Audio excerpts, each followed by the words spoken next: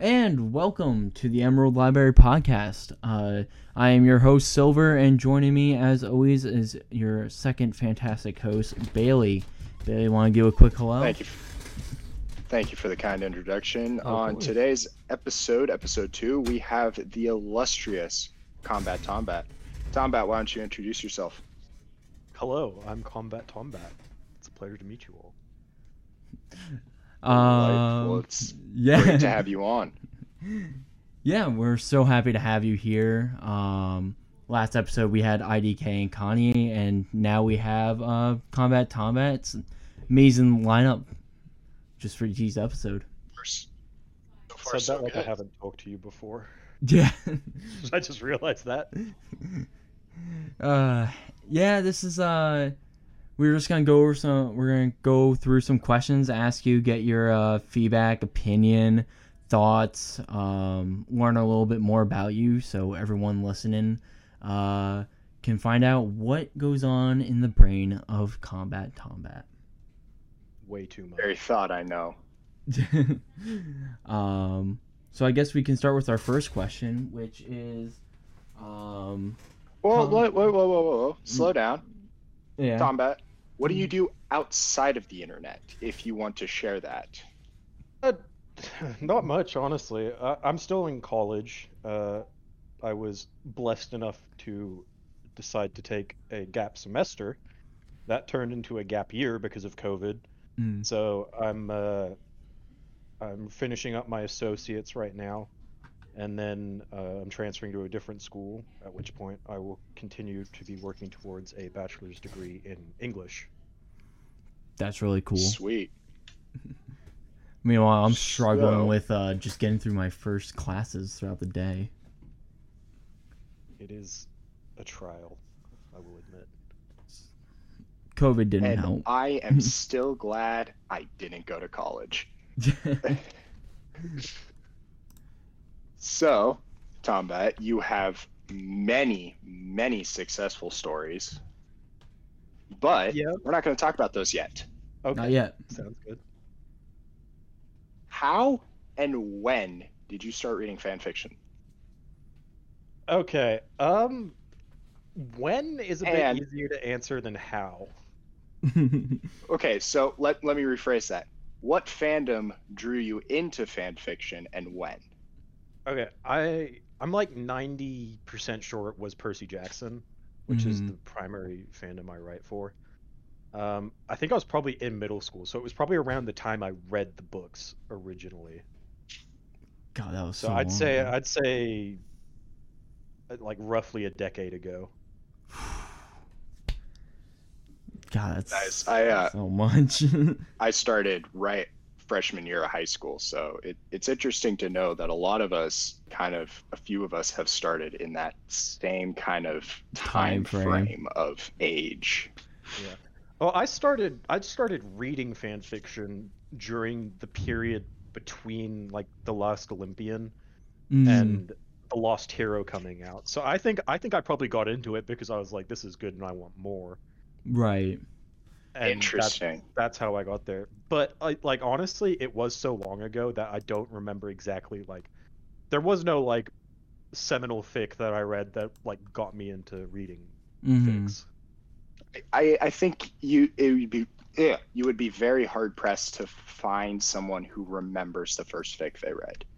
Yeah. Because I could not tell you the first fic I read. Same. It's so 'Cause many. It's so many at this point, like, and so long ago for a lot of us. I mean, I started back in 2016. Same. No, before that, Yeah. 2015. So we're like 7 years now. Yeah, 7 years for me. It's been a wild ride for me, at least. So what is your favorite fandom to read? Like, is it still Percy Jackson or is it a different fandom? I'm gonna be honest, and this is painful to say, it's not Percy Jackson. It's mostly because it's not like massively active, and I read really fast, so I need to read a lot. Yeah, I And get if, that.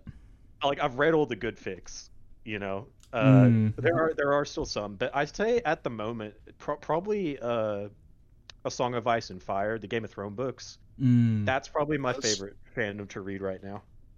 Those are really good. I've found that if you Yeah. find the gems, there's Yeah. some really weird ones and out there ones, but they've got a really good character base, so it's really easy to just tweak and change. Exactly. And I think there's a lot there. I mean, and it can cover all sorts of tropes so easily too. Like all of the big hitters are in there. Like if you really want to read something like a specific style, you can find it in there.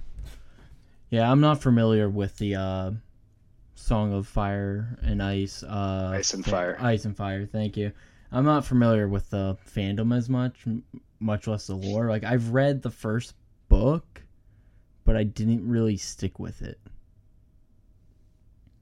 Yeah, I read through the series back in high school, and then I discovered fan fiction, and I didn't really delve into A Song of Ice and Fire and Game of Thrones fics until later, about senior year, so about 3 years afterwards, because I was still reading actual books a lot more, and then I actually deep dived into fan fiction, and then I found I pulled myself out of the Harry Potter fandom and into a bunch of other ones and expanded my reading.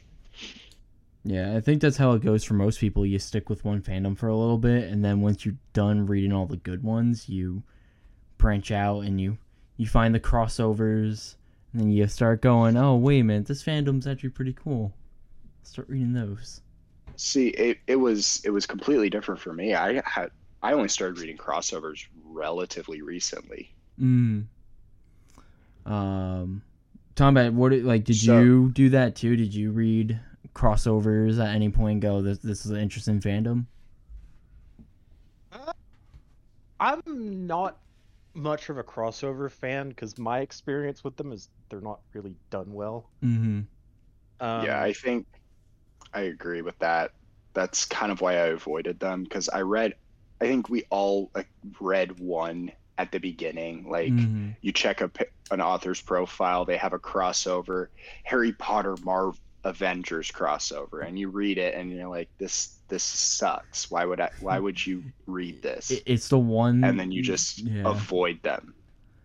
And so I think crossovers have to be done really well. Luckily, we're in a server of fantastic crossover writers, so that's really helped with expanding my crossover reading. But back on to questions. Do you have a favorite author right now? No. I read so much. Like I said, it's impossible for me to pick a favorite. No, I really don't. I read such a wide variety of fics that I'll tell you what though, there is one up and coming author that I'm really enjoying their work. Meth Wishes. Yeah, his 7-1 has really it just speaks to you on a different level. Yeah, crossover Really of the century. Yeah, starting with the end is a concept I've never seen before, and I'm really excited to see how the story starts. Yeah, I like the jumps from backwards description to plot being in the very beginning that should be in the middle. Yeah. So, at some point in your reading journey, you had the idea that you had an idea and you decided to, hey, I'm going to write this down and publish it. When did you do that? How soon after starting? So, this isn't well known. I've talked about it before, in the past, not in like any of my stories, but I actually wrote and published a fan fiction story on a different account before I started writing as CombatTombat. So back in, I want to say, early 2016, Um, I was in Peru, uh, in a mine in the Andes, visiting my dad, and I was bored out of my mind, and I had nothing to do, so I started writing a story for the Fallout fandom. I don't know why. I think it was probably into the beginning of me playing Fallout 4, so that was fresh on my mind. Good But I game. wrote and published a story for that, the game, yeah. And I wrote and published a story for that, and then about the time I finished that story, I was back in Peru again. And this is when I really, really got into the Percy Jackson fan fiction. Mm. And because we had gotten Heroes of Olympus, we had finally gotten New Rome and all of that. And I was looking for Roman Percy stories. I just couldn't find any. It was really bothering me because it's such an interesting concept. Right. And there wasn't many, and the really good ones were abandoned, and the rest were just not good. Mm-hmm. So And of every reader. I'd say like mid 2016, I just had this moment where I was like, this story doesn't exist, but I want it to, so I'm gonna do it. Mm-hmm. And what made you Solid decide to reasoning. go with a different account and everything, like swap to a brand new thing? You know, the best answer I can give is that I was 16. Okay. I think really, like, and this is something I struggle with now, is that I don't want to be associated with like one fandom, Mm-hmm. you know, and I don't like, I didn't want people to like, who had read my Fallout story to be like, why is he writing for a children's series now? Yeah. And just not give it a chance. So I created a second account. I ended up Mhm. deleting the original account Now, in yeah. the story, though I still have the full document. I actually found that recently. Oh boy. But yeah, that was a trip. Has your like style changed from back then to now? Yeah, I'm a lot better at writing dialogue. It's actually really interesting. One of the things is that the lengths of my chapters have like doubled and tripled, Mm-hmm. and even quadrupled in some cases. Uh, but like structurally, my writing's fairly similar. I just flow a lot better than I used to. It's Yeah. interesting to see that with authors' progression as they write.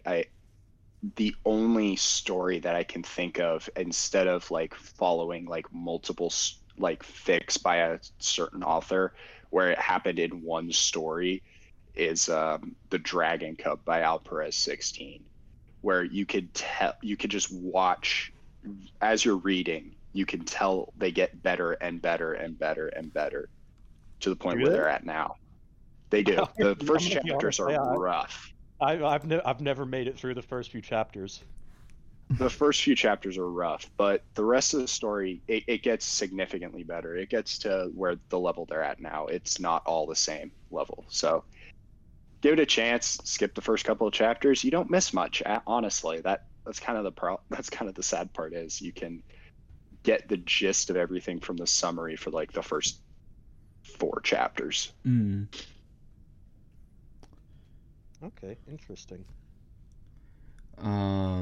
Yeah, no, I But, see yeah, that too with some authors. That like first chapter is like 600 words, second chapter is like 900, and then the third chapter is like 2,000 out of nowhere.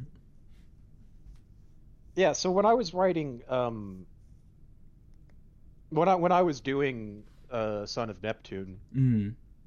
I think by chapter 10, I was writing like 1,000-word chapters. And then by Yeah. the end, I had made it to 2,000-word chapters, and that was like a big deal for me. And now I can't imagine writing anything less than Less than 2,000 that, yeah. words. Sort of like It's a a struggle. prologue. Mm. It's a struggle sometimes just to get to that point. You're just like, in the beginning, once you get to it, you're like, okay, now I can publish this, and then later on, time get better and better and better. 2,000 words is just the beginning. I mean, there's a reason I rewrote it. Yeah.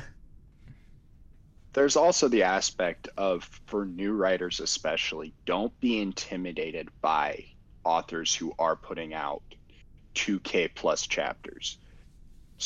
publish your 600 word chapter, publish your sub 1K, like go for it. Just write. Don't beat yourself up because you're not posting Stellaris sized chapters. You don't have to do that. Yeah, as long as your story is good, you're good. Yeah, I don't think I would have written at all if I had started off by trying to write 2,000 plus word chapters. I started where I was comfortable, and I worked my way up to where I was confident enough in my skills. Yeah. To start publishing, beefier content.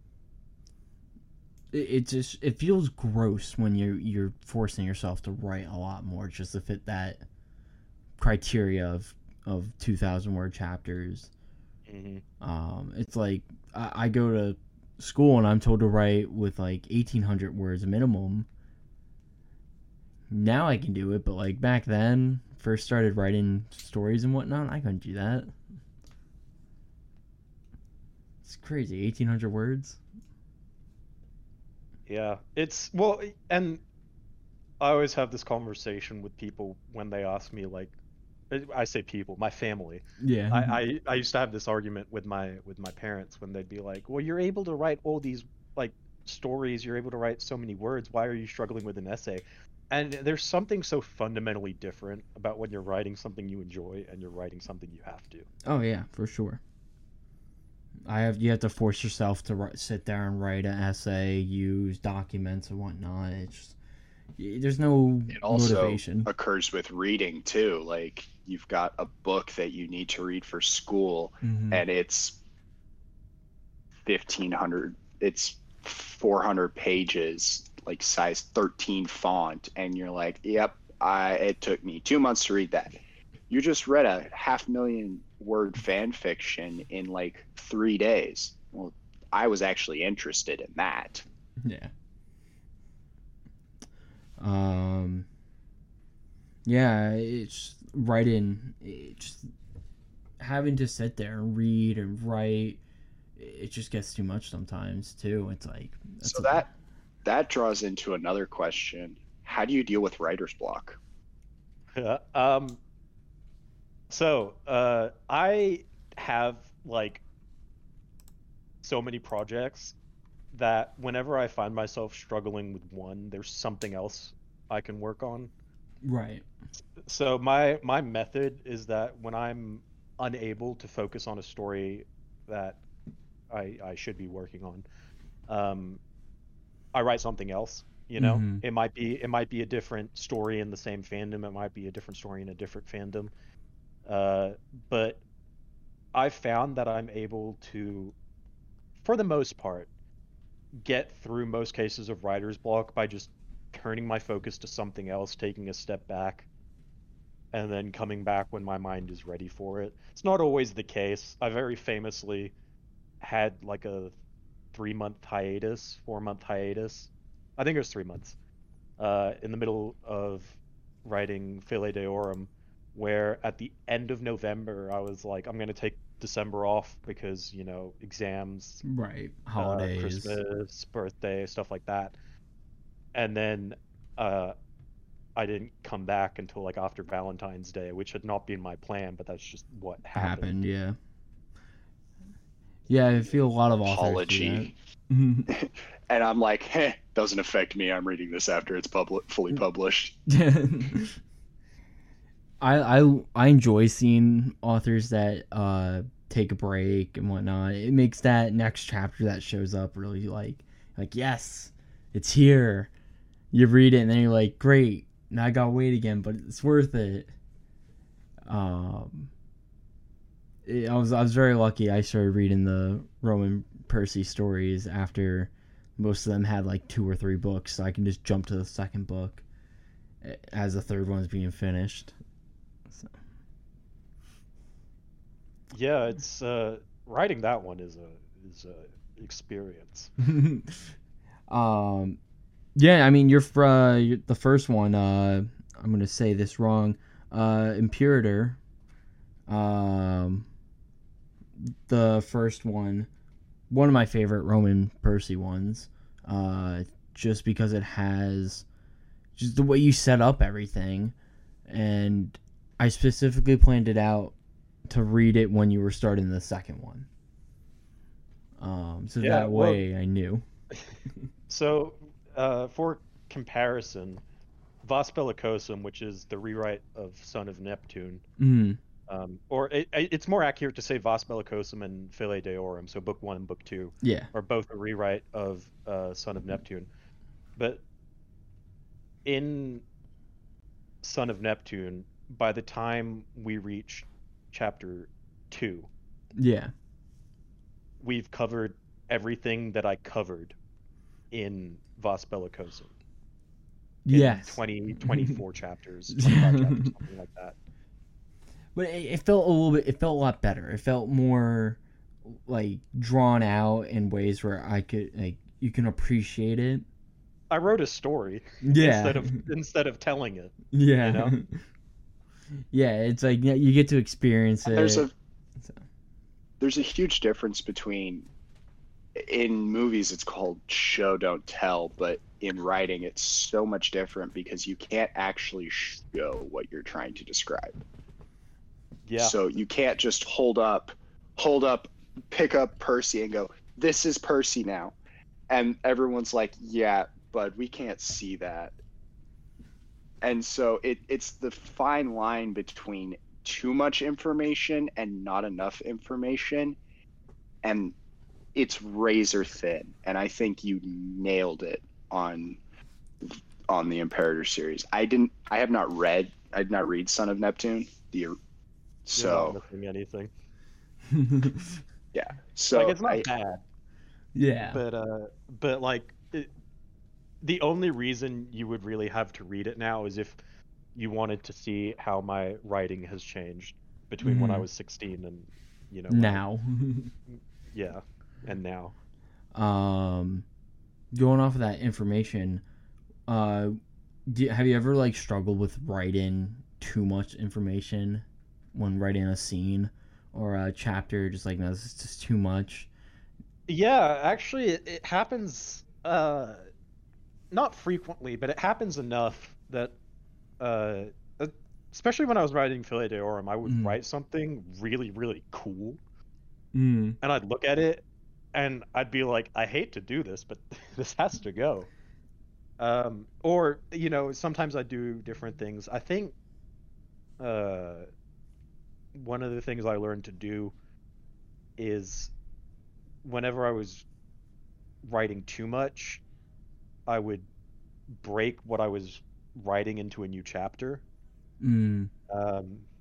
So, yeah, I mean, it's one of those things.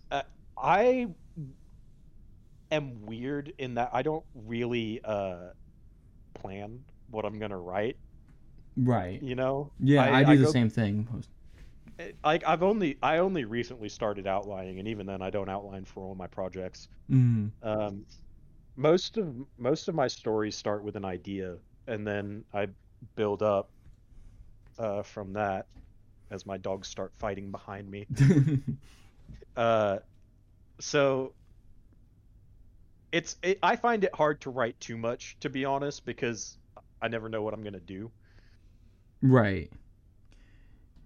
Yeah, so with the Imperator series, was the idea of total control Roman Percy, was that the basis of the idea, or was it just Roman Percy?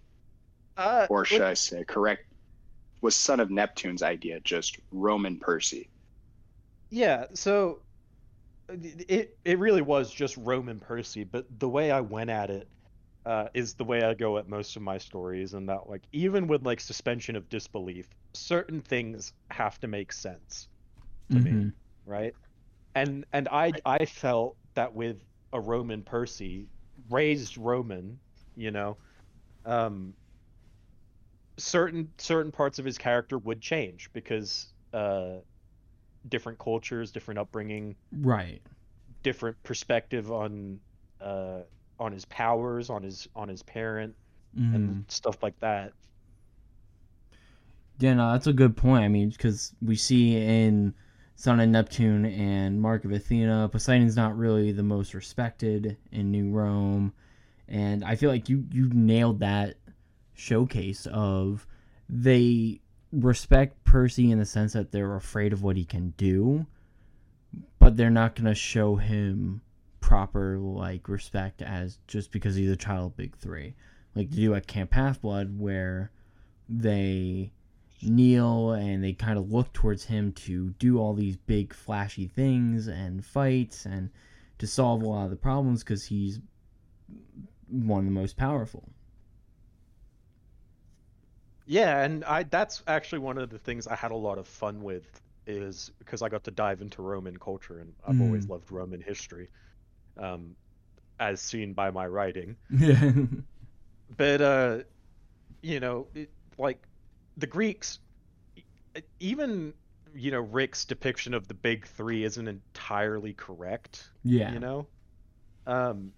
The idea of trios is certainly something that appears in the Greco-Roman mythology, but for Rome, it was really the Capitoline triad, which is Jupiter, Mars, and Minerva. Yeah.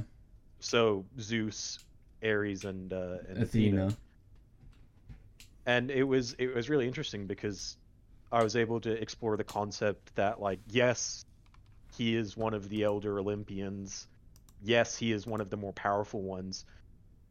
But to a people like the Romans, who predominantly admired strength, ingenuity, justice, martial prowess, stuff like that.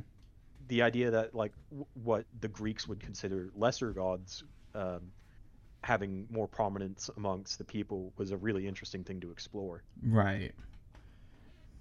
Yeah, it was because like I was always irked a little bit by the way Riordan wrote Son of Neptune.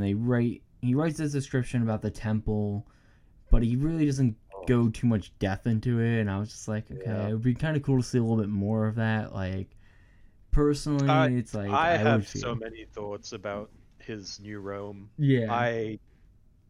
Oh man, it bothered me so much that I built the entire thing up from the ground. Yeah, it wasn't the best, and it's like it sucks because it was such a great idea. You got this. Exactly. It's such a good concept. Yeah. To build off of.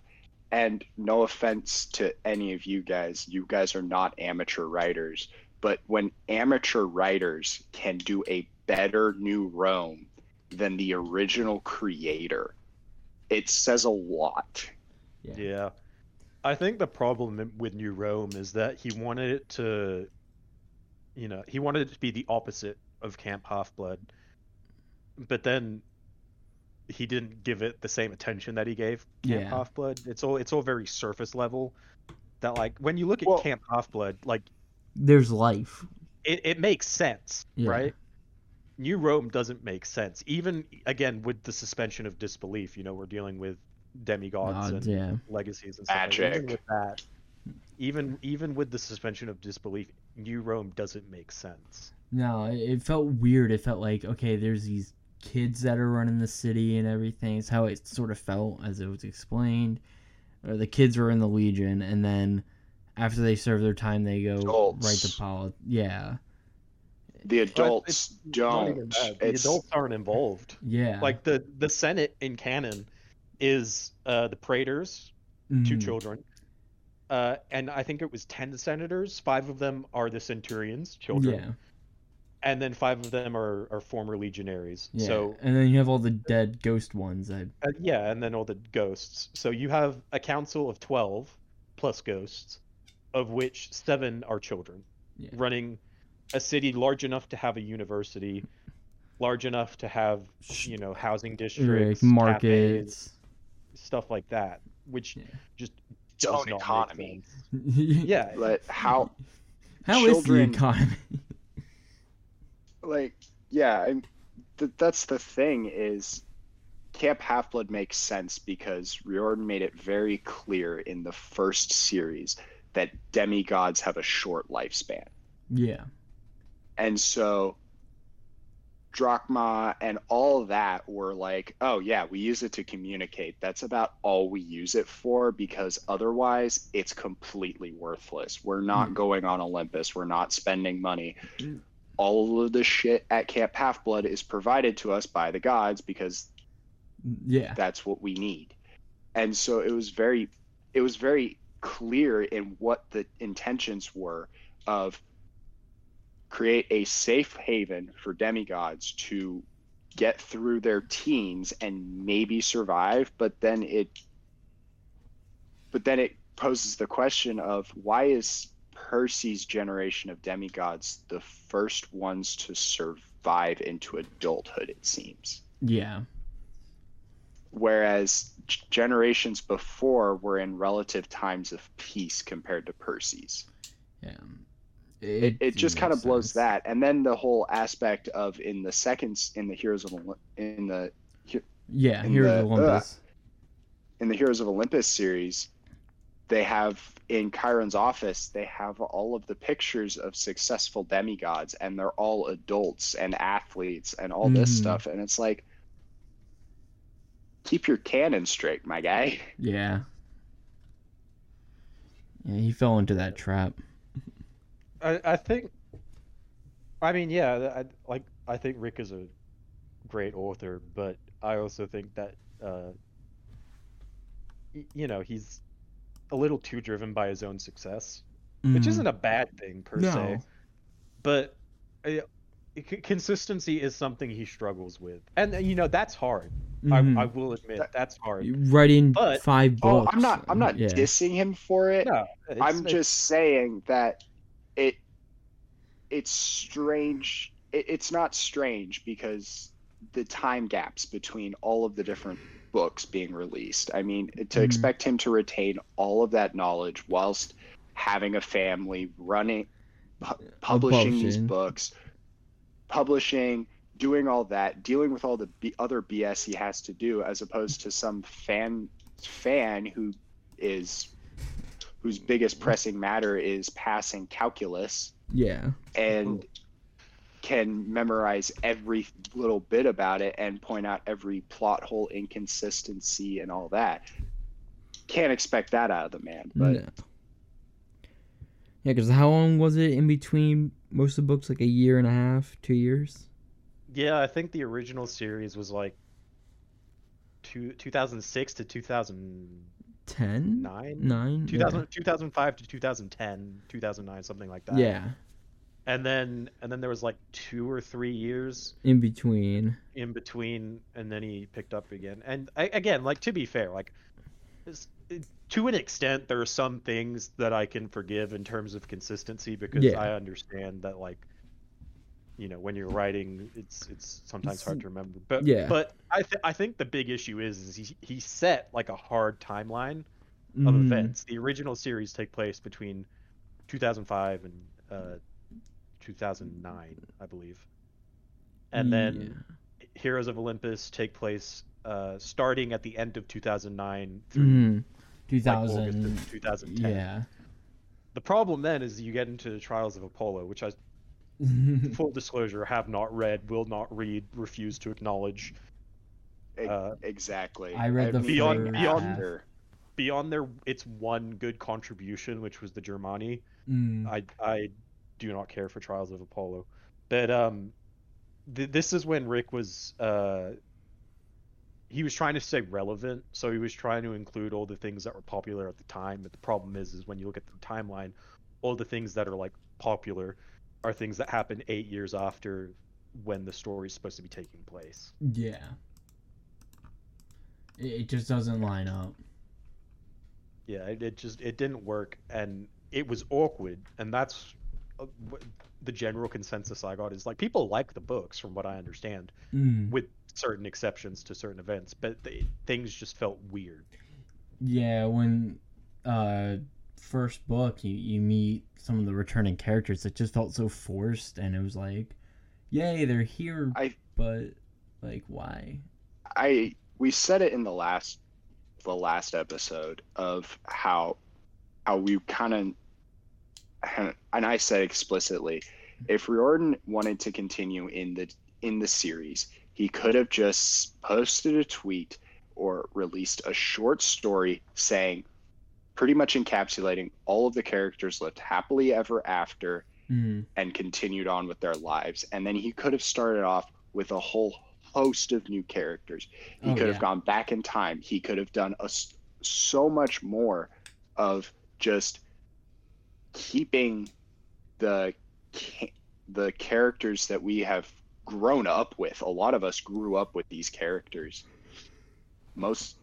And so keeping those beloved characters just kind of in this little glass box and occasionally like peeking in on them saying, oh, yep, they're good. Cool. Bye. And then putting the case back on them. I think he would have been better off just leaving those characters alone and just creating a whole host of new characters and still call and he couldn't call. And Trials of Apollo is not even, because Heroes of Olympus was not Percy Jackson series. It was Heroes of Olympus. Yeah, and he could have gone. Sorry, go ahead. Yeah, and he could have gone back in time. I think the Civil War, like between the Romans and the Greeks, would have been fascinating for him to do. He's got a more mature audience now. He can do stuff like that of tackling what a civil war between two warring factions of ideas would look like in between the Greeks and the Romans. That would be fascinating. Like, I would have loved to see that out of him. Or hell, like time skip up to 2019 and have Trials of Apollo, but don't include any of the other characters. Have them pop in like, oh man, they arrive at camp and the camp's abuzz because Percy freaking Jackson was just here. He just left. Yeah. He taught his Wednesday afternoon sword class. You just missed him. And the characters are like, who the hell is Percy Jackson? Yeah, and like, that's the great thing about what could have been, it's almost like and this example may not resonate with everyone, but Critical Role, what they do with each season is they don't necessarily change the setting, but they move the timeline. Yes. So I think they move forward. Season 2 takes place like 20-30 years after season 1, and some of the characters who appeared in the original season show up. They're older, they have different responsibilities. A lot of the times it helps explain why they aren't the ones doing things, and that's entirely something you can do with older characters. When you move the timeline forward 9 years, to 2019, you now have a 26-year-old Percy. Maybe he's married with a kid on the way, and that's why he's not the one going out on this quest. Yeah. There's so many ways that you can bring the characters back without forcing them into the story. With Critical Role too, Matt Mercer explicitly told the cast and everyone involved there will be as little tie-ins to season 1 as possible. And because he didn't want to alienate a new audience, because he knew that starting at episode 1, people are going to want to come in and understand the story. So if it's, this is Grog's son, and you need to know everything about Grog to know this character. No, you didn't have that. It was completely different. It was a completely new host of characters and all that. And they did it really well. We just nerded out massively. Yeah. Yeah. I love Critical Role. Yeah. Yeah. Back to some questions. Because we did get a little bit off topic, but it was fun. That's why we have this podcast. Is the questions are just here to get us off topic. Yeah. That's why we have the hour 30 block. Plenty of time then. We've talked a lot about Percy Jackson and but here's the real question. What is your favorite fandom to write in? Is it Percy Jackson? I think so, yeah. Most of my fic projects are Percy Jackson. Yeah, I'm I looking think- at your profile. It's mostly all just Percy Jackson. Oh, all my stories, with the exception of one, are all Percy Jackson stories. Yeah. But I'm not even talking about like published works. I'm talking about like just stories in the general. back burner, yeah. Like, let me 6, 8.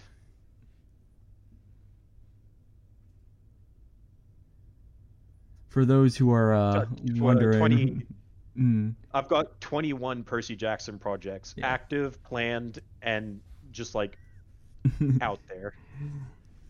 yeah. Nice. When you go to Alright, pick so- like, what do you how do you decide to like publish or like work on? When you're working on something, do you get to like a certain point and then go, I'm going to publish this, or is it like you put it on a wheel and if it lands on that, you're publishing that? It depends. So, I have a strict plan at the moment for what I'm publishing, in terms of Percy Jackson specifically, just Right. because I have so much stuff and I have so much stuff planned out for what I want to write. So, like for example, my 2 active Percy Jackson, I say active, they've both haven't been updated for a while, but Firstborn, Right. full of Troy, and Go Into the Water. And so Go Into the Water started as a side project while I was doing File Deorum, in that I needed something that wasn't Imperator. And so, and I'd just seen Aquaman when I started writing it. And that went through like 3 iterations before it landed on what it is. And I wrote, I want to say, the first 10 chapters of that over the summer of 2019. And then I reached a point with File Deorum where I was just like, I need to not do this. So that's when I started publishing Go Into the Water. But at the moment, I do have a scheduled release plan for my stories. I just need to write them first. Right. So the Imperator books, for instance, I'm not going to publish those until I've fully written them. Just because I do consider those to be my seminal works in the fic community.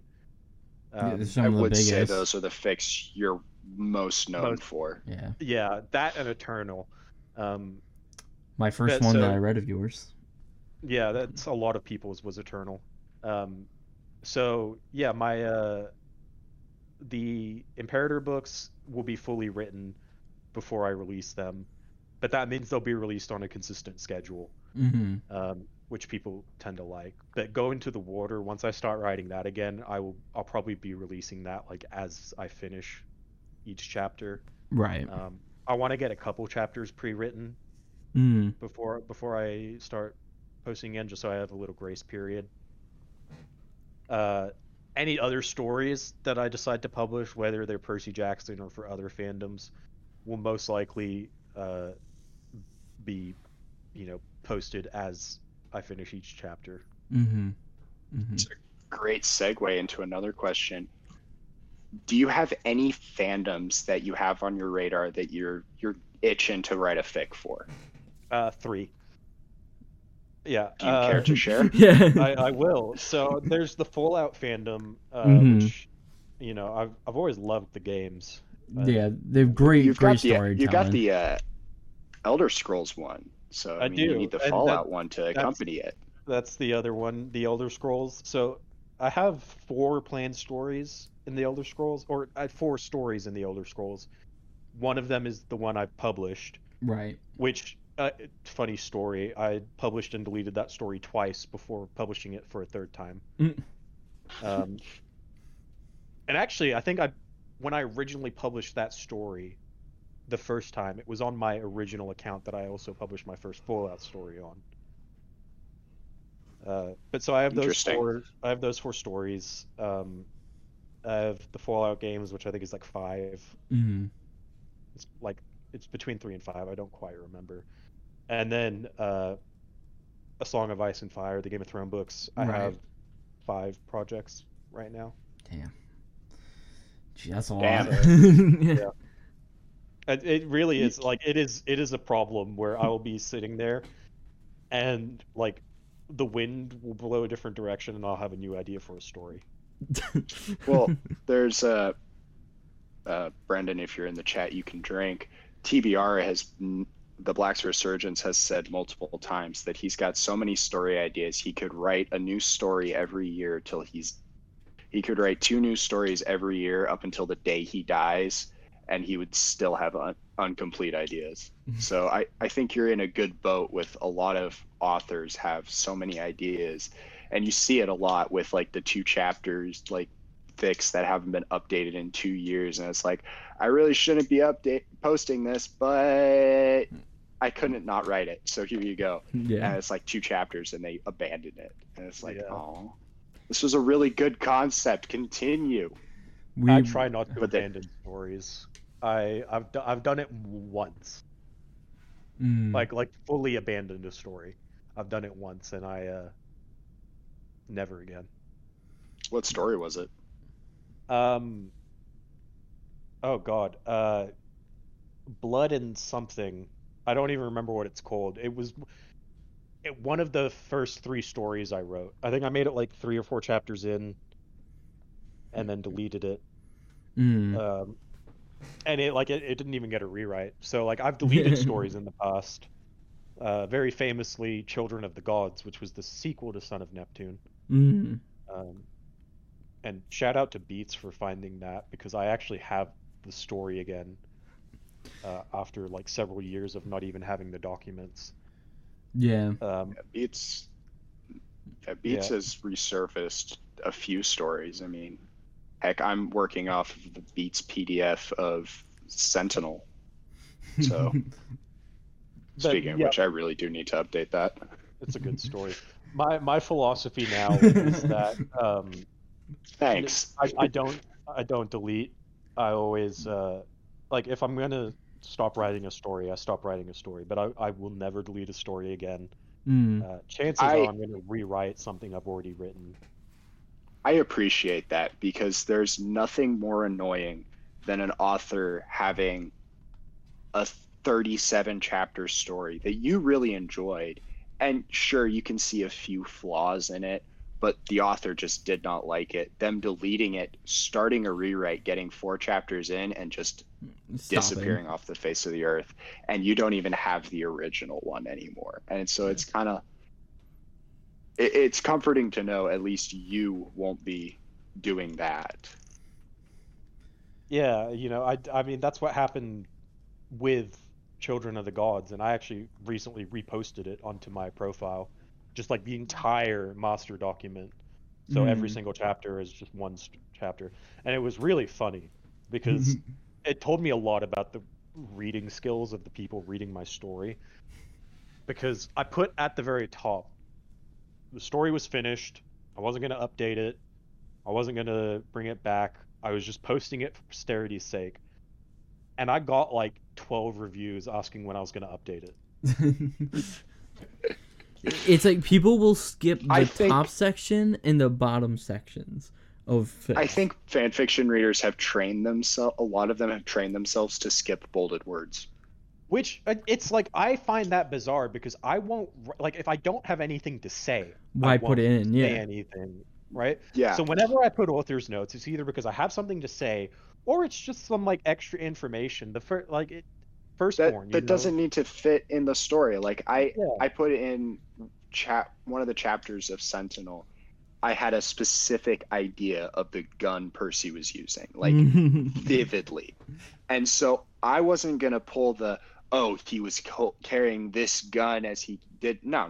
I just said rifle, and that in the author note I put the model and what the gun looked like, because if people care, they'll read the author note. If they don't, they'll skip over it.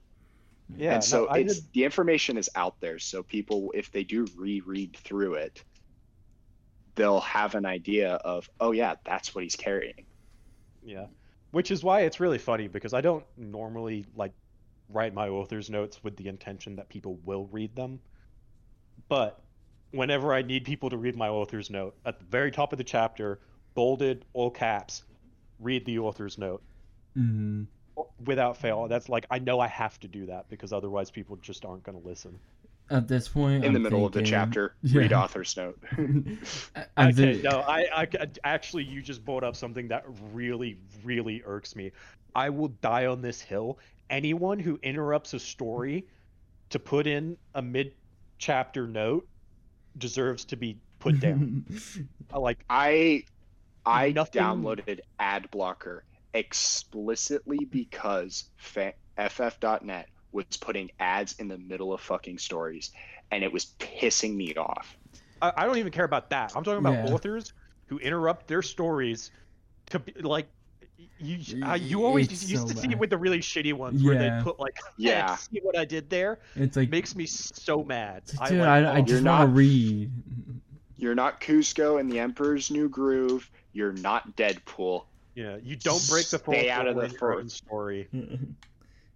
You can break the fourth wall at the end of your story because the story you were telling or that section of it is done. This is at the end when you've put that last period in. After that, you're free to talk all you want. Doesn't mean I have to fucking read it, but Exactly. No, I've literally stopped reading great stories because of That, mid-chapter yeah, no, I do the notes. same thing. I've seen authors in mostly inheritance cycle ones where they'll put after like using the ancient language, they'll put like an asterisk and a 1 next to it. Mm-hmm. So that way Yeah. you can like scroll fine. down to the end, and or they'll put like a 1 Yeah. or something and an asterisk, and that'll be like, oh, okay, so the author has something they want to tell me later. Yeah, that's what I like that. It's not, I don't care what your thoughts are now. I want to have my own thoughts while I read this. Yeah, I don't do that. I just I'll put the translations at the end, but I never mark the fact that I'm going to translate it. Yeah. Actually, I'm going to get a little off topic here, but that brings up a Fine. really good point about writing foreign languages, because it's something I see a lot in that, especially in Game of Thrones fics, when people use Valerian, they'll immediately follow it with like the English translation, normally in like parentheses. I hate that. Mm. I'd like Well, unless here's the deal. If your gonna character write- can, if if your character can't speak Valerian or read it, there shouldn't be a translation. have it be in. There shouldn't be a translation because the reader is reading the story through their eyes. Exactly. If the character can speak or read it, have It them should be say written in the language. it should be written in English, and it should say they said in Valerian. Exactly. Oh man, it gets That me is how every you do time. it. Like, you don't need to put in Valerian randomly just to show that, hey, It's a I different did the language. research and Yeah. I figured out how to do this shit. So look. And it's like, nah, man. If you're gonna do it for like the dragon commands of Valerian, don't include a fucking translation. We Yeah. know that Sauvignon means fly. No, And exactly. Dracarys means fire. You don't need to put fire in parentheses next to it. Like, Yeah. Or like italicized, like in the outside of the quotations. That's the one I Yeah, see no. a lot. No, Now, it's the only- unneeded. It's padding your only word exception count. to the rule is, like you said, is when like we know what the word is, like regardless of context. But Yeah. words that also become like the word for what they're describing, like in Latin, gladius, right? Just means sword. Yeah. You know, Yeah. doesn't mean any specific sword. It just means sword, and then there's specific types of gladii. But yeah, that's really the only reason you would use a foreign language in writing without translating it. Yeah, there's Well-known words are Yeah. A-okay. Especially even if it's a made-up language, well-known words are fine because you have to give the reader the benefit of the doubt that they actually may know something. I do enjoy it when like I was reading this one PGO fic. I forget what it was. It's one of those crack fics that you read at like 2 a.m. And it was like first he was struggling to say something in Italian, and then they put the translations for what he was trying to say, but they had it done by Annabeth. I was like, okay, you know what? That's pretty cool. Have Annabeth translate what Percy's trying to say, so you kind of get the translation thing without interrupting the story. And you can do that. You could have the foreign language text and then have another character translate it. Yeah. So. You don't need to have the translated for the reader and then not translate it for the protagonist. Yeah. Yeah, exactly. So. Sorry, I got real off topic. No, that's fine. Oh no, dude, that's mind. I have to say it. Yeah. Half the point. This podcast, we may have questions, but as I said earlier, they are designed to get us off topic because off topics where the fun conversations happen. But onto an interesting topic: is there a fandom you will not touch with a 6-foot pole or even longer that you will never write a story in? Yes, but it's not because I don't like the fandom. It's just because I don't think I could do it justice. And it's Avatar, the Avatar fandom. Interesting. I just don't think that I could write a good story. The one with the kid with the arrows or the blue people one? The kid with the arrows, the Last Airbender. Okay. Like I just like they're a great fix in that one. That's a fandom I really enjoy reading fics for as well. But like I just like based on the setting, I don't think I could write a good story for it, you know?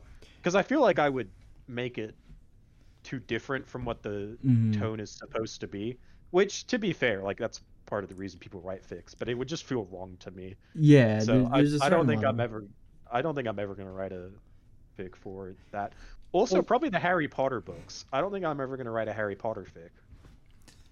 Okay, that's fair. Any reason for that? I mean, same reason. Like one of the main reasons I got into writing fics is that I wanted to read stories that weren't there, so I wrote them myself. And Harry Potter. That's not an issue with Harry Potter. You can find whatever the hell you want. You can. Yeah, you can. For better or for worse, you can find whatever you want in that. So yeah, I like 842,000.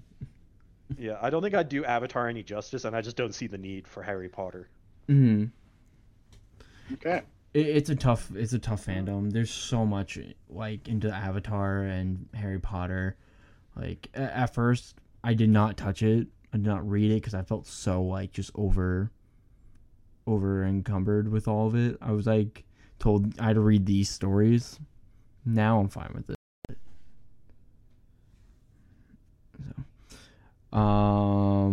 But I think it's time we can bring in some questions from the audience and fans.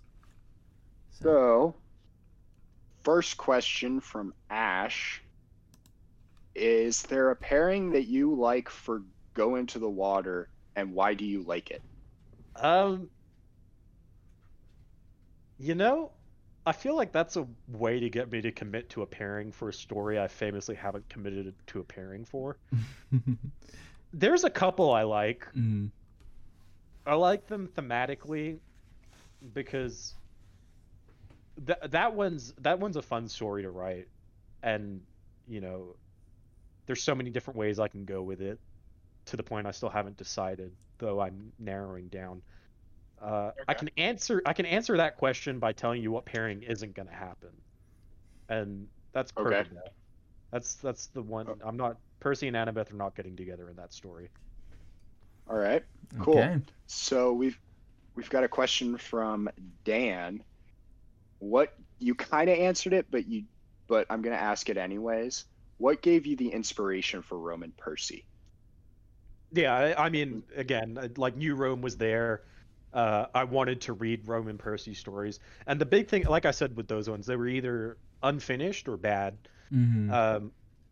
But I wanted it to make sense, you know, because the big thing I always see saw with Rome and Percy stories was that they went one of two ways, right? And these branch off into little segments as well. They either had Percy as the son of Neptune raised alongside Jason, with a different god/goddess being his patron, the same way Juno was Jason's.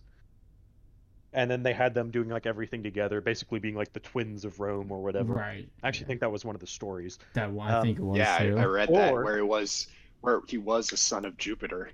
Yeah, and it was they had Percy being like Jason's exact opposite, in that like Jason was 5th cohort, so Percy's 1st cohort. Jason's super popular, so Percy's unpopular, and it's like none of that made sense to me. Like some of them were genuinely good stories, but they just like nothing made sense. And in my mind, like Percy's the son of Neptune. Neptune is respected but feared, right? Right. And he's more feared than he is respected.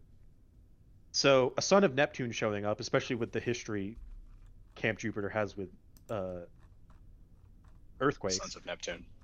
Yeah, with Neptune in general, but earthquakes in particular. Like he's not going to be like a choice pick, which is why I put him in the 4th cohort, because it didn't make sense. Like he's not going to end up in the 5th because no one's going to want that much power, demigod power concentrated in one cohort. But he's also like the 1st isn't going to take him because he's the son of Neptune. The 2nd isn't going to take him because the 1st isn't going to take him. So it was really a toss up between the 3rd and the 4th, and I chose the 4th in the end because it just logically made sense to me. All right, so since we're still on Imperator, did you ever consider Leela for the final pairing? No. So, okay, Roman Percy was always going to be Percy and Reyna from the beginning. Like, I went into that story knowing 2 things: Percy is Roman, and he's going to get with Reyna. Only 2 things I knew about going into those stories originally. So, Layla was never a serious contender out of universe. In universe, I'm sure the thought crossed Percy's mind at some point. Okay. One more from Ash is, which story do you like more, Imperator or Get Into Water? Okay, so I don't like one more than the other. I like them differently. As I've said, I think the Imperator series is really like my seminal fic work, right? So I put a ton of effort into it, which is like Fele Deorum, and every story going forward is going to have a minimum 5K word chapter, I think it's my best writing. I think it's my most entertaining writing, or not most entertaining, most engaging writing. And I think it's probably going to be the story I'm remembered for, or the series I'm remembered for. Go Into the Water is like my personal fun fic. It started as just something for me to do that wasn't Imperator, and I enjoy writing it because I don't hold myself to the same standards that I do for Imperator. Right. I just so I love them both. I don't have a favorite. They each fulfill a different purpose for me. Do you want to do Beats' question or Stella's question? Stella's question's first half. So you answered most of Stella's question. I'll read it all out. What drew you into getting into fan fiction? You already answered that. Or writing in general. That one, I'm going to ask. What did draw you into writing? Was it just you're super creative and you can't draw, or what? So I'd never written before I started writing fics. I've read a lot, and it really is that I wanted to read stories that didn't exist. So I decided to write them. I'm sure I had written something as like a school project beforehand, but like writing fics was really my first step into writing. So second half of the question: how do you keep it from becoming a chore? Exactly. Is it just time management? So I love writing. I love writing so much that like I've decided it is what I want to do with my life. It's very hard for me to find it to be a chore. I find sometimes stories can be a chore, but writing itself, it's stress relief for me. That's I good. mean, I spend most of my free time writing. I think that also ties in with Beats. of every story you've ever written, which one are you the most proud of? Feli Deorum. Mhm. Again, I at the moment I think it's probably my best written story. Mm-hmm. Not without its flaws, but like, Right, yeah. it's probably my best written story. You will never find a harsher critic than the creator. Yeah. I think every creator of anything, art, writing, anything, will point out every flaw in it. Yeah. And the enjoyers of said art will always point out, we don't care. The rest is so good that it covers up the flaws. Yeah. Yeah. No, I've actually I'm very comfortable with the story. Most of the flaws, quote unquote, that I see with it are grammatical and typos. Like I stand by it's my best written story.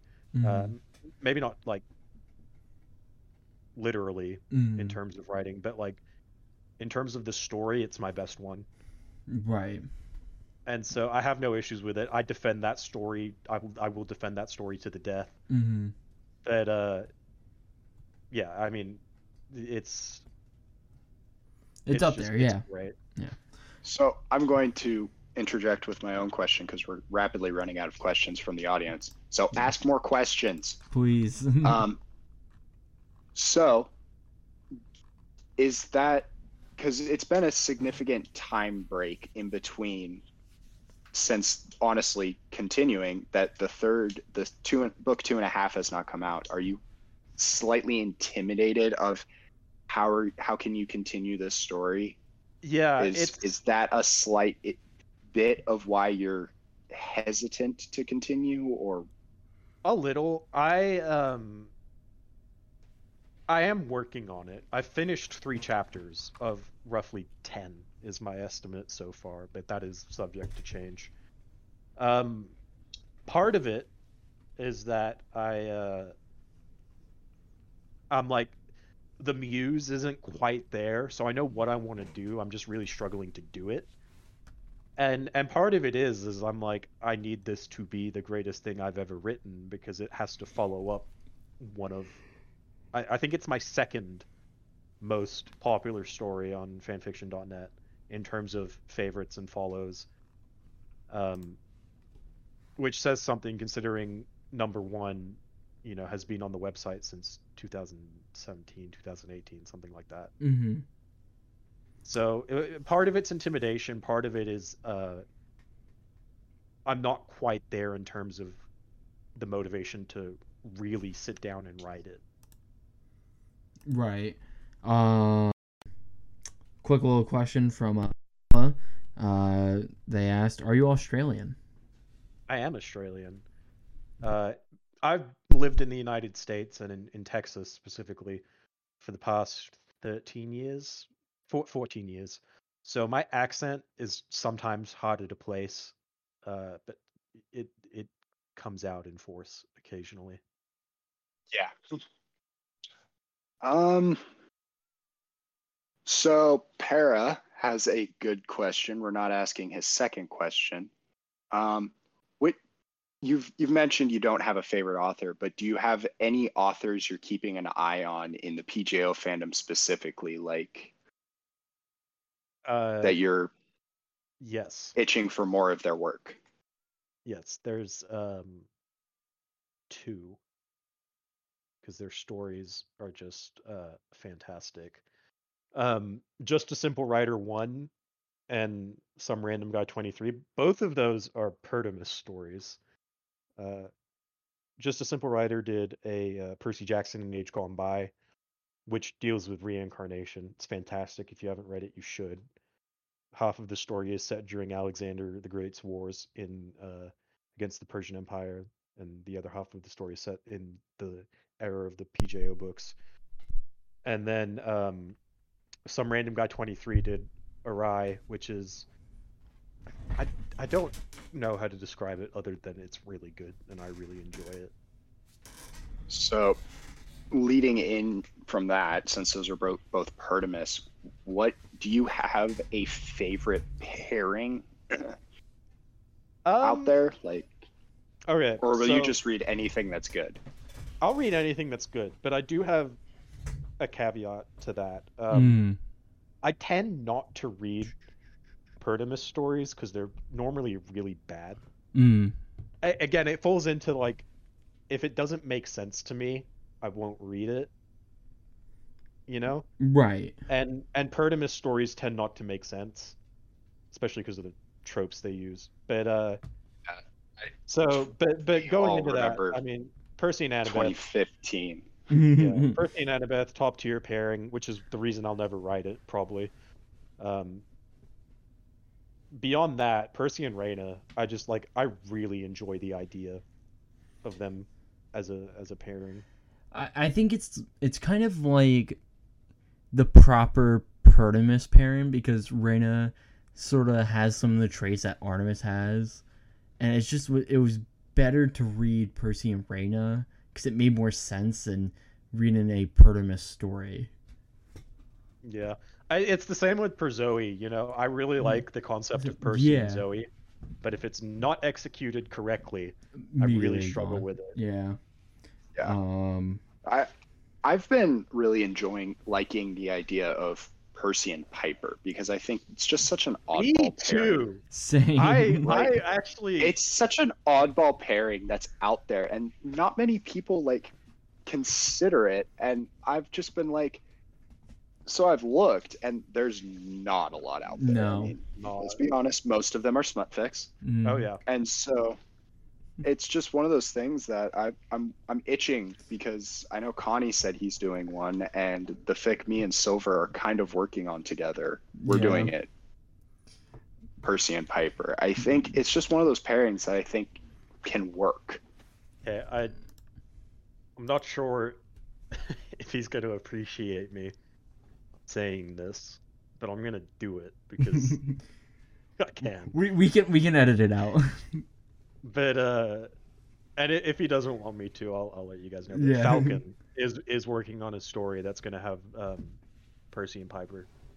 17 Falcon 15. Yeah. He wrote Of Kings and Consuls. He is writing a story that has Percy and Piper in it, and that's actually something we're semi collaborating on. Yeah. I mean, he's in the audience right now. So. I know he's in the audience. That's why I'm like, he might not want me to say it. But yeah, no, he's working on a story that would probably be really, really fun to read. I think that's like a long time away. Yeah. He's got other pressing projects first. So yeah. Gala has another question. Do you have any tips for an original writer who wants to start writing fan fiction but has no stinking idea how? They're also a fellow Aussie. Yeah, I mean, I'd give this advice to anyone, not specifically original writers, but really all you have to do is start writing. Even if you don't publish what you're writing, though you should.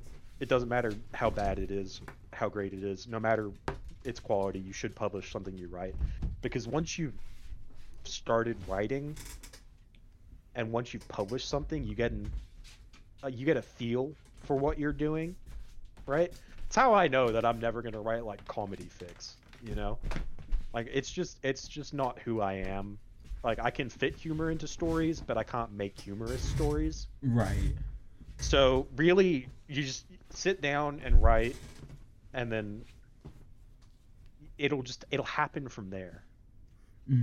My advice is read the fics that you enjoy, the fanfics that you enjoy, and honestly write a fan fiction about them if you want to, because it's already a fan fiction of a fan fiction. Even if you don't publish it, even if you don't do anything with it, it gets your fingers moving and practicing. It gets your fingers moving, it gets you practicing, and I think it feels less like you're making a fan fiction about that fandom, and you're more making a fan fiction based around another fan fiction.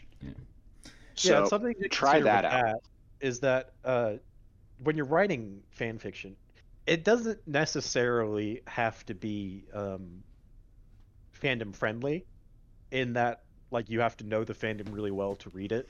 You can write fandom blind stories just to get like your foot into the water. Like go into the water, technically speaking. It's not like fully fandom blind because you have to know something about DC to like understand where I'm coming from with the story. But like you can really know very little about Percy Jackson, read that story, and still get an understanding of the characters. Mm-hmm. And that's the thing, taking aspects from a fandom and implementing them into a whole new area of you're Australian. So having an Australian demigod, son or daughter of whoever you want, would still be a Percy Jackson fan fiction, but you don't have to tie it into any of the other characters because they're all in America. Mm-hmm. Percy Jackson would not be in your fic. So just do what is the most comfortable for you, and if you want to do an entire rewrite of the inheritance cycle with Aragon as a girl, go for it. I mean, I won't read it, but go for it. Another question that kind of stems from that one too, from Dragon Redacted. He asked, what are some pointers for someone who's going to write their own story based off of a game? I guess that you wrote your Fallout 1, so play the game. Yeah, I will say no to that. Actually, you don't really have to play the game. When I started rewriting my Skyrim story, I actually hadn't played the game in like 3 years, and I only recently started playing it again after I started writing the story again. If you have an understanding of the game's universe, the game's lore, it's much easier to write things. You don't necessarily have to understand the game itself, because here's the thing: you can find out almost everything you need to know about a game on a wiki. Yeah, you can of some kind. Yes. From story to setting to whatever, like you can find that information online, and you can use that as your baseline. And also, I will point this out. If you are going to do a Bethesda game or a game with really, really, really deep fucking lore, you don't need to know it all. Oh yeah, because your character will not know it all. I know barely anything about Skyrim. This is a good point. I wrote something in my Skyrim story where I had the main character mention how he's like most likely the most powerful dragonborn ever to live, because Riemann Cyrodiil and Tiber Septim never killed any dragons. Mm. And someone got in the reviews and was like, actually, like that's not true. Tiber Septim, like famously had like several dragons in his like empire, and it's like, well, maybe, but do people know that? Is that something that would be common knowledge? Like, as far as this guy is concerned, that is the truth. Yeah, he doesn't know. So yeah, when you're writing for games with deep lore, the only lore you absolutely need to know is common knowledge and character specific. Yeah. I'm the same way. That varies from character to character. Yeah, I have the same thing going right now. I'm working on a game fic from a JRPG, and the lores in those games are really in depth. It's crazy. It's a lot. 3 8-hour videos later, and I'm still barely understanding the lore. But I only need a little bit. Yeah, I mean, I may get judged for using Reddit, but I often go on to like the Fallout lore subreddit and the Elder Scrolls lore subreddit, and I'll ask questions because people know a lot more than I do. Yeah. Feel free to ask questions. That's the thing about, especially about fan fiction and getting into a new fandom. Ask questions. Ask a ton of questions. We're on Discord right now. There is a Discord group for probably every game ever created at this point. Yeah. I would put money on it. And it's probably connected to a Reddit too. And there's more than likely a Reddit page. Ask questions. Look it up on YouTube. deep dive into it if you want, but also you don't need to know everything because your character will not know everything. Yeah. So, interesting question from Animals Are Cute. What is your take on smut in general, and will you ever do it? Okay. I'll answer that second question first. Technically speaking, I have. Oh yeah, that's right. You sent it to your mother. It's not even. No, I didn't send. I've never sent smut to my mother. Oh, that's. Oh, sorry. She is my editor, so so she does see what I write. But no, 2 years ago, I got really, really drunk. And wrote a smut fic that I published anonymously. One of my mods then found out that I'd done that because I admitted it, and made a deal with me that if they could find the fic, that I would just put it on my profile, not anonymously, just there. And they did, but to be fair, I really guided them to the answer. So it was on my profile for I don't know, a month or two, and then I was like, I don't want this to be associated with me, so I just deleted it. I don't want it stain in my reputation. As for my opinion on smut fics, I mean, they exist, you know. I don't. Rule 34. I don't mind if there's smut in a fic, but I won't read fics for smut, if that makes sense. If it happens in a story, I don't care, you know, as long as it, actually it makes sense. The story. Yeah. But I don't go out looking for harem fics, smut fics, stuff like that. Yeah. I think if it's done well, I don't mind, but I don't seek out exclusively.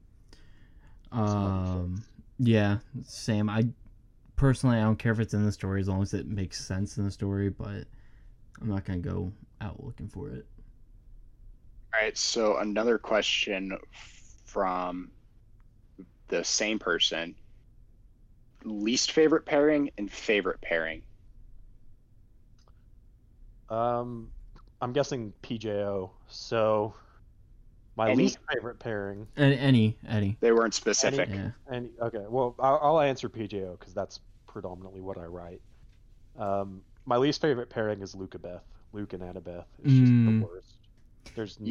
It feels weird. There's no reason for it. It feels really weird. And then my favorite, I said it before. It's Percy and Annabeth. It's in my opinion, the best fictional relationship ever written.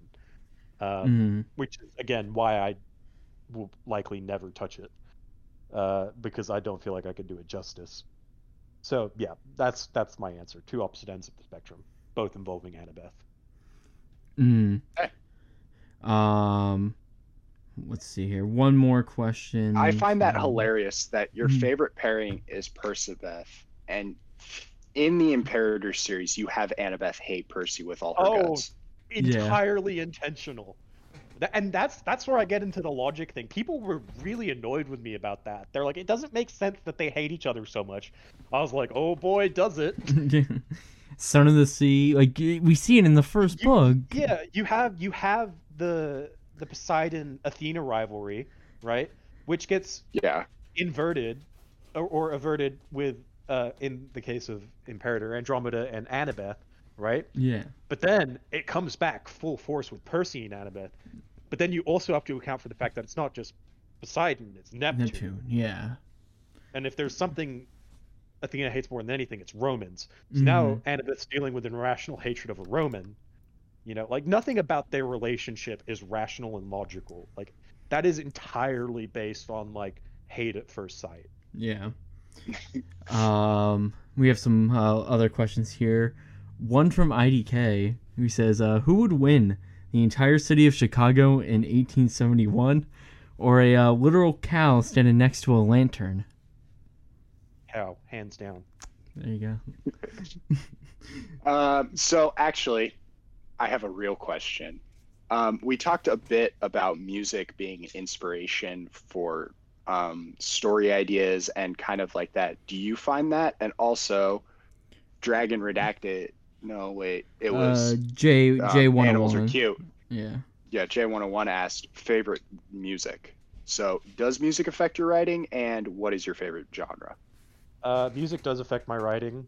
I'll listen to different types of music depending on the type of scene I'm writing. Mm. So, for example, File Deorum, when I was writing the Battle of New Rome and Percy's duel with Polybotes, I am pretty sure I listened to Slipknot the entire time. Like that's what I was listening to as I was writing that. I don't have a favorite genre. I grew up in a very music Central I don't wanna say household. musically inclined, but yeah, we listen to a lot of music. And so I was, I'm the only son in my family. I have two older sisters. And so when I was younger, I was very self-conscious about the fact that like I didn't want to be listening to girly music. So I listened to a lot of rock and roll. And then as I've gotten older, I've learned to listen to different types of music, but I really do listen to everything. Like, look, the playlist I listen to right now, it has rock, it has rap, it has pop. Doesn't have country. It's probably one of the genres I listen to the least. Same. I So can't. have you ever? That's hilarious because I probably listen to country the most. Yeah. But I have you like ever country. heard a song like that has a distinct story to it and thought, I can make this into a Percy Jackson fic or or any other fandom? Have you ever had that happen?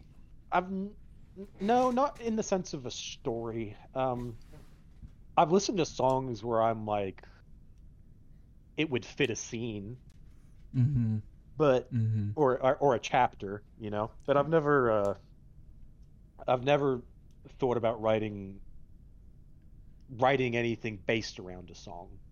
Right. I really respect the fact that you don't put song recommendations in your chapters because I've read fics like that, and it's like, listen to this song during at this mark, and it's like, yeah, no, I'm reading a fan fiction right now. I'm not going to go open Spotify to look up a song just to play it during this one scene because that's what you were listening to while you wrote it. So I will actually say though, one of the Game of Thrones stories that I'm working on, I have the main character is somewhat of a musician, and I did it precisely for the purpose in that I wanted him to sing songs from The Witcher. You know some of Joey Beatty's songs from The Witcher, like yes, like Burn Butcher Burn and Fishmonger's Daughter. Like I want him to sing those songs in the story.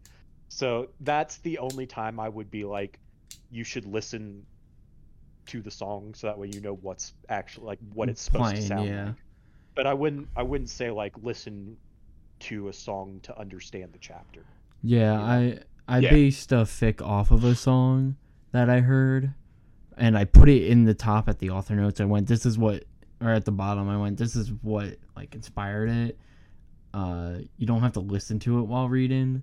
Please don't listen to it like after after you read. But yeah, that's like song music and impacts a lot of things. So it's having that one song that evokes feelings for a scene. So it's I use it to set a mood, but that's about it really. Like to set a tone, Yeah. Like I don't listen to slow music. D&D player coming out. Yeah. Well, in that aspect of the music needs to match the tone. You're not going to have tavern music playing in the middle of a fight. Exactly. This is an old comedy western. The piano man playing in the background. Yeah. So yeah, I think that's really it. We went through all the questions, run through anything. Anyone else have any last second things to ask before we end for today? I'm gonna go with a no. So we got through all the questions. In the future, if we don't get through all of the asked questions, the thread's going to stay open for a few days afterwards for the guests to go and answer them. Oh, wait, we missed one. Oh. From El Tombat asked how do you manage to stay so sexy all the time? All natural, baby. All right. Well, guys, thank you. That was our interview with CombatTombat. Thank you for joining us. We'll have to bring you on when you actually release the next Imperator book, or whenever you want to come back on. This was fun. So I guess I'll be a once-a-year guest then. Okay. That's fine, yeah. So thank you, Tombat, for being here with us. Thank you to our audience members who decided to ask us questions, to submit things. Thank you for everyone who did submit questions that weren't here, though. And yeah, that's really it for today, guys. So also, be sure to check out in podcast announcements. Sign up for the podcast if you want to be a guest. Yes, please. It makes everything a lot smoother, so we don't have to search out everyone and creepily ask them in their DMs if they want to be on the podcast. Thank you guys, and have a good rest of your night or day.